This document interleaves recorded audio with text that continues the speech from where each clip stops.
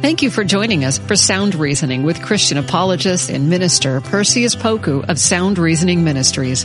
It's our prayer that today's program will educate, train, and empower you to defend your Christian faith with confidence.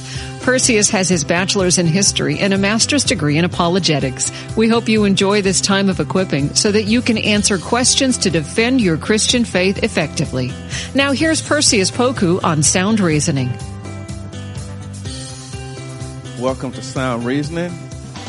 I'm your host, Perseus Poku. On today's episode, we wanted to continue our discussion on Christian doctrines, teachings that involve the essentials of the faith. And we started on our last episode by going through some doctrines that some of us are familiar with and some are new to some of you all, but that's okay. We're here striving to learn more about Jesus together. No one Christian knows everything. I don't know everything, and you don't know everything. But collectively, as an ecclesia, as a global church, as a Catholic church in the definitive term, not in a congregational term, the word Catholic means universal. So I mean that in the most biblical sense. As a Catholic church, we must all globally know why we believe what we believe. The reason why the Bible is clear that we have wolves among us. We have wolves in sheep clothing among us. The Bible also tells us that the wheat grows with the tare. That means that there are some that are not wheat and they grow alongside of the Christians. And some of these tares or weeds, they have their own philosophies, they have their own ideologies. So as a result, they try to present themselves as authentic Christians, but God has already denounced them as well as their teachings. This is why Jesus himself said that there will be some that come and say, Lord, Lord, did I not prophesy in your name? Did I not heal in your name? And Jesus goes on and gives some more examples. But he said, I'm going to say, depart from me. I never knew you, O worker of iniquity. So when it comes to Bible doctrine, it's not negotiable. When it comes to the essentials of the faith, it's not negotiable. These are teachings that we must stand on. These are teachings that we must be willing to die on. It's not up for debate. God has already settled the matter. So we want to start this episode with the word inspiration, which we referred to on our last episode, but we wanted to continue with the word inspiration. And some of you all have been reading your Bible commentaries, and some of you all have been reading your Bible notes, and some of you all have been reading the Bible itself, and the word inspiration comes forth. And the word inspiration is what we find in 2 Timothy 3:16, or the examples of it, where it says, all scripture is God-breathed and is useful for teaching, rebuking, correcting, and training in righteousness. So this is an important doctrine in the sense that it's telling us scriptures should be used for teaching. How many times have you turned on the TV and seen a minister say something that was blatantly contradictory to the word of God because they have deviated from the meaning of the text? So all scripture is given by God. God is the author. He used the apostles to write it down. In the New Testament, Old Testaments, he used the biblical patriarchs as well as some of the prophets to compose the Old Testament, as well as the scribes. So God inspired, man wrote it down, and it's useful. Now the Bible is telling us in 2 Timothy 3:16 how to use God's word. We should use it for teaching. And in today's culture, there's so much teaching that needs to take place. But it's not just regular teaching. It's teaching rooted in the Word of God. And the more sound the Word is, the more you grow, the more you can get closer to God himself. If the teaching is not sound, then God is not going to accept whatever it is that we're teaching. More importantly, the people of God are led astray and deceived into thinking that God is accepting their false beliefs and their false practices.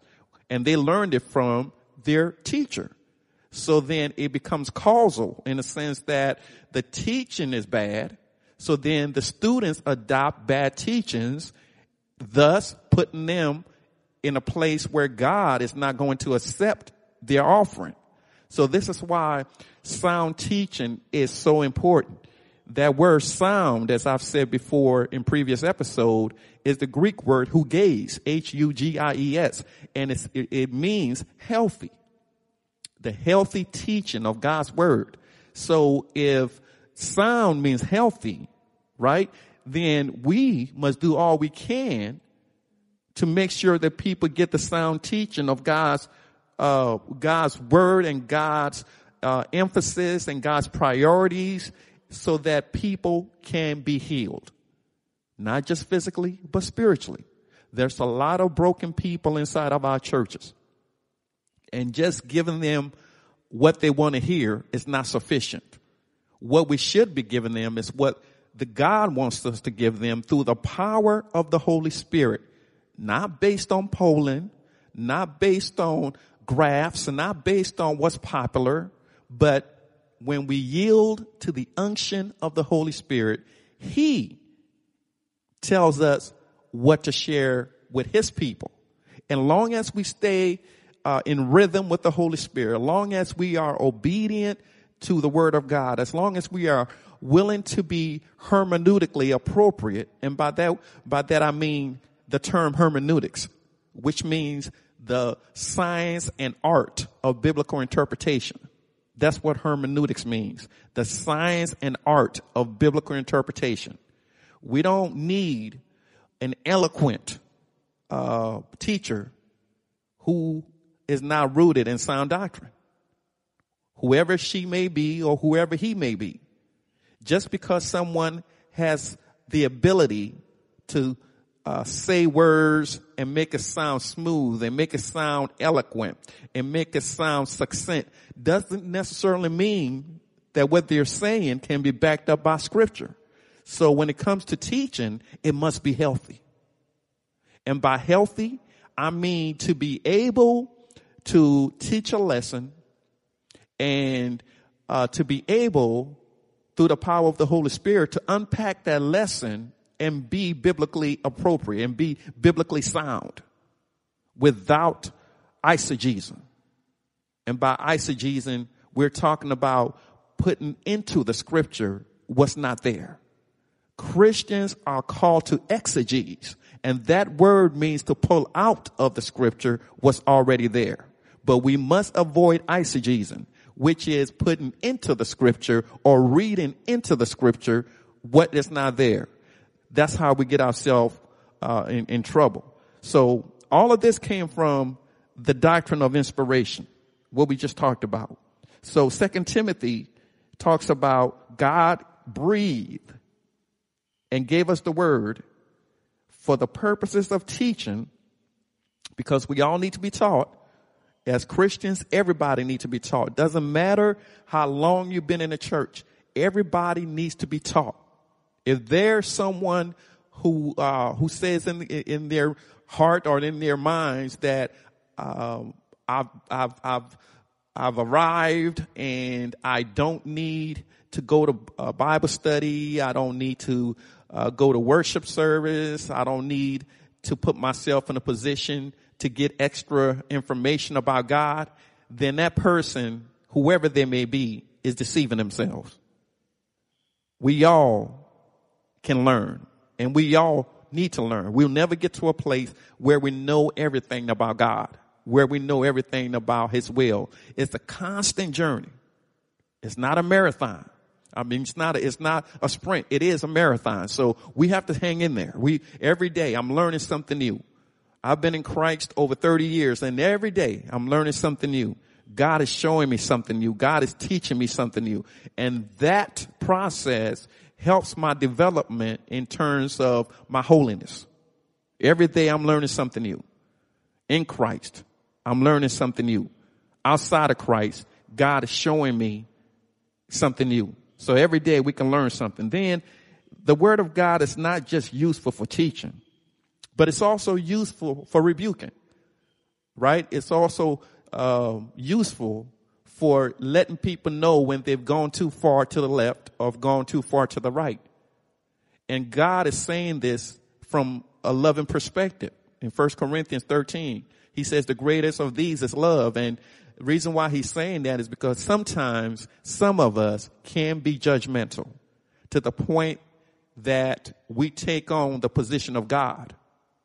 God never told us to be judgmental. That's why he says, judge ye not, unless you be judged. And what God is saying is, he's not saying that we can't determine if an act is right or wrong. That's not what he's saying. What God is saying is, we should not or should avoid responding people from a judgment seat. When we tell people, oh, he or she will never amount to anything. Only God knows that. That's not your place. If God is in the works, if God is on your heart, if your motive is right, if you love someone, then when we rebuke them, most of the time, they'll know that we're coming from a place of love. Even if they don't react in a loving way to our forecasts or our admonitions, it's okay. It's okay. As long as we're sharing it out of a pure heart, we're sharing it out of love, God knows your true motive. But some things have to be called to the carpet. You can't have someone inside the church teaching false doctrine. They need to be rebuked.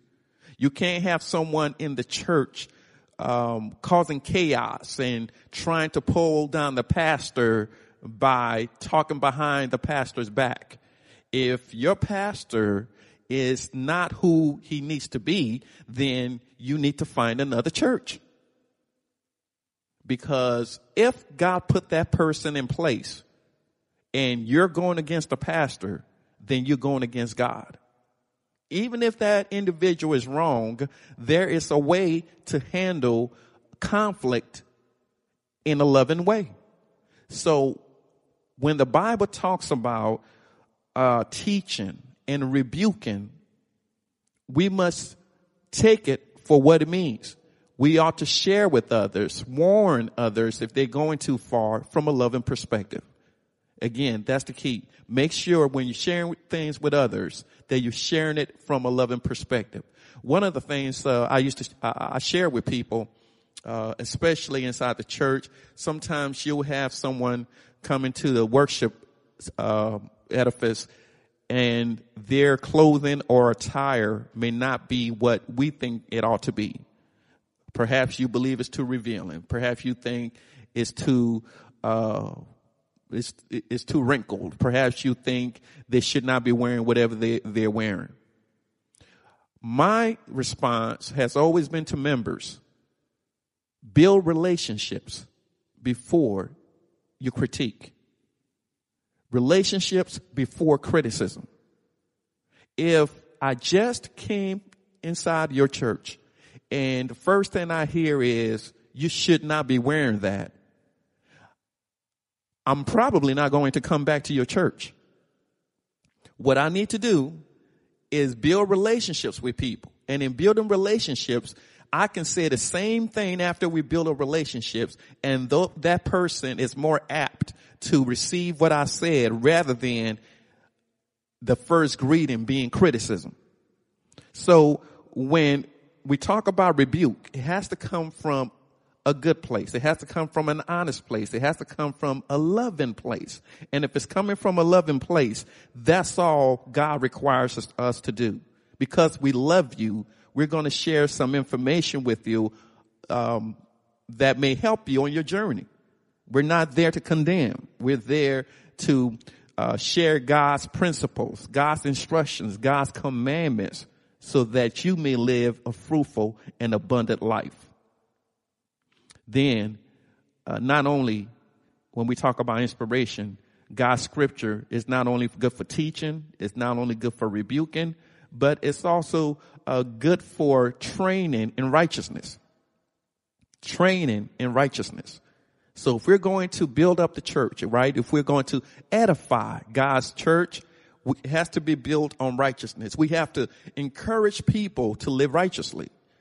We have to encourage people to follow the guidelines of the Bible.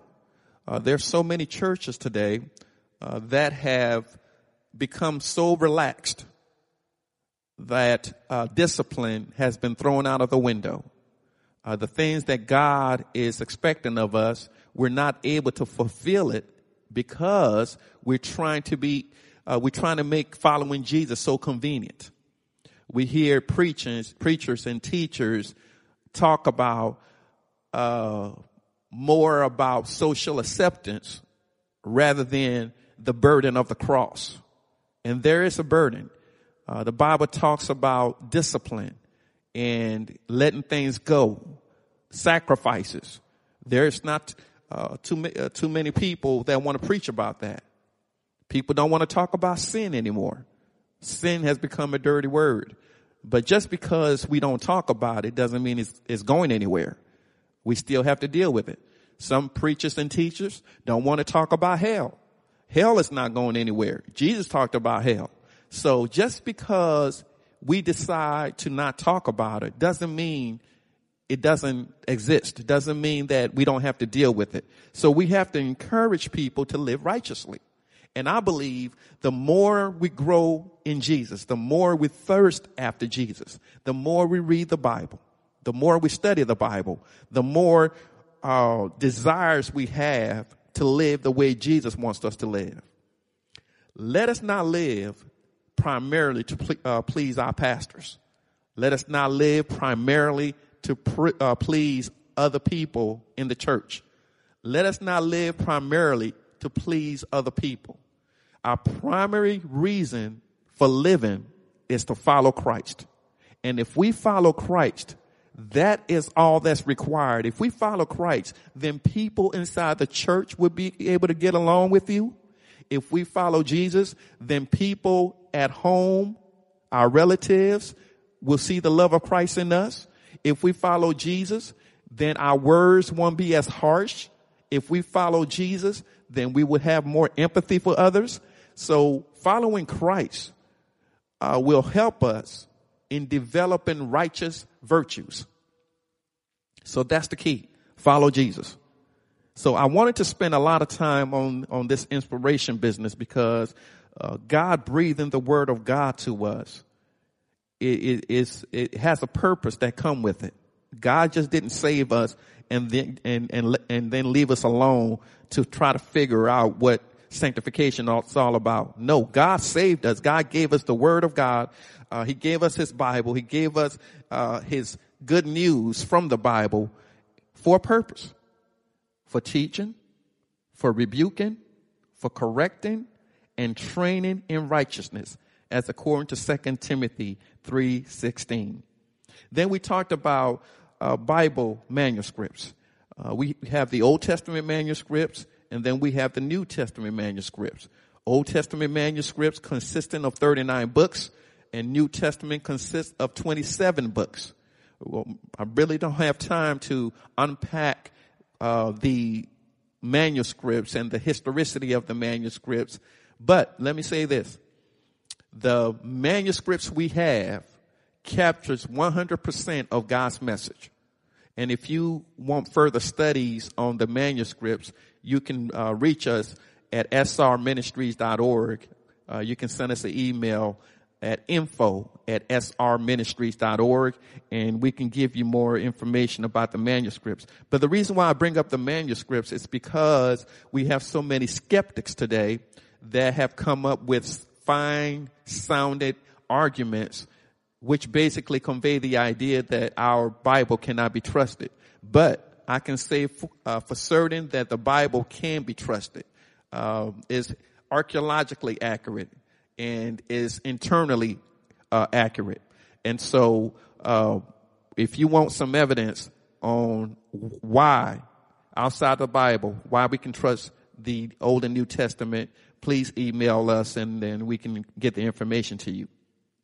Then there's a doctrine called the Trinity. There's a doctrine called the Trinity. Many of you have heard the term the Trinity. Many of you have sung some of the old hymns about God in three persons, Holy Trinity. And the word Trinity was initially touted in terms of the name, not the doctrine, in terms of the name. It was made popular by Tertullian from North Africa. And Tertullian, he helped to make the name popular, but again, the doctrine has always been there. One of the skeptics or critics of the Trinity are the Jehovah's Witnesses, who claim that we as Christians have developed a heretical doctrine.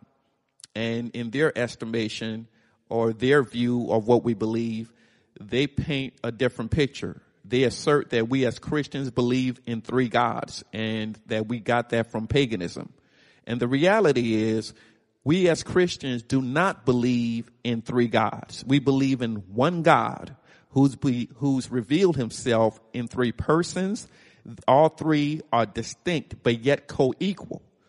And then we don't believe as the modalists believe. The ancient heretical teacher Sabellius, who embraced modalism, and modalism basically teaches that there's not three distinct persons. They believe that the Father became Jesus and then Jesus became the Son, which is heresy. That's not what the Bible says. So again, the word Trinity or the doctrine of the Trinity basically says that there's one God, but yet three persons.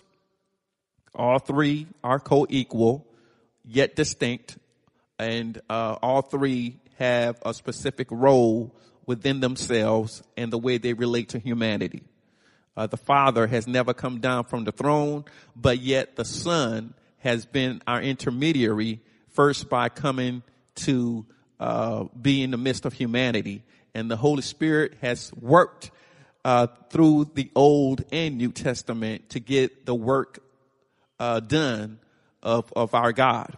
So that's just an introduction into the Trinity. And then some say, well, you won't find the word Trinity in the Bible. That's fine. You can call it the three in oneness of God. Whatever label you have, the point is the doctrine is in the Bible. You can use a different title if you want. You don't have to call it the Trinity. Again, you can call it the three in oneness of God or the Godhead teachings. Whatever you call it, it doesn't negate the fact that the teachings are still in the Scripture. And for everything that we've shared up to this point, if you need more information, please contact us at info@srministries.org, or you can go to our website, srministries.org, www.srministries.org. We'll continue our discussion next week. And again, we always are thankful for your prayers. Please continue to support us financially if you haven't made that choice. And remember to do for the truth what so many others do for a lie.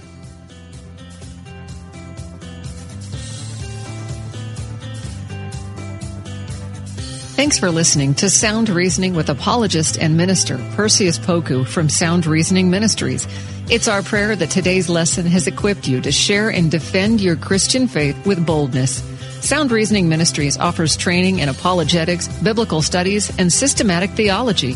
Join in on discussions on Facebook at Sound Reasoning Ministries. For more information about the ministry, to send an email, ask a question, or support the ministry, visit online at srministries.org.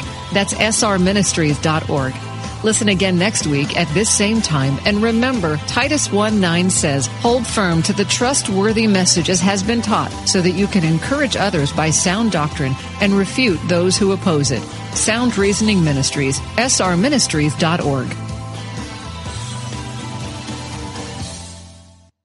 found myself on a ledge 3 stories high at some condominiums, contemplating my life and struggling to understand my purpose. Have you ever found yourself on the ledge? My name is Billy Yancey. I'm a caring father, mentor, and friend. In my new podcast, Billy and the Goat, I share the life-changing events that shaped who I am today to remind you that no matter how far you've fallen, God can help you get up and thrive. Listen now at lifeaudio.com.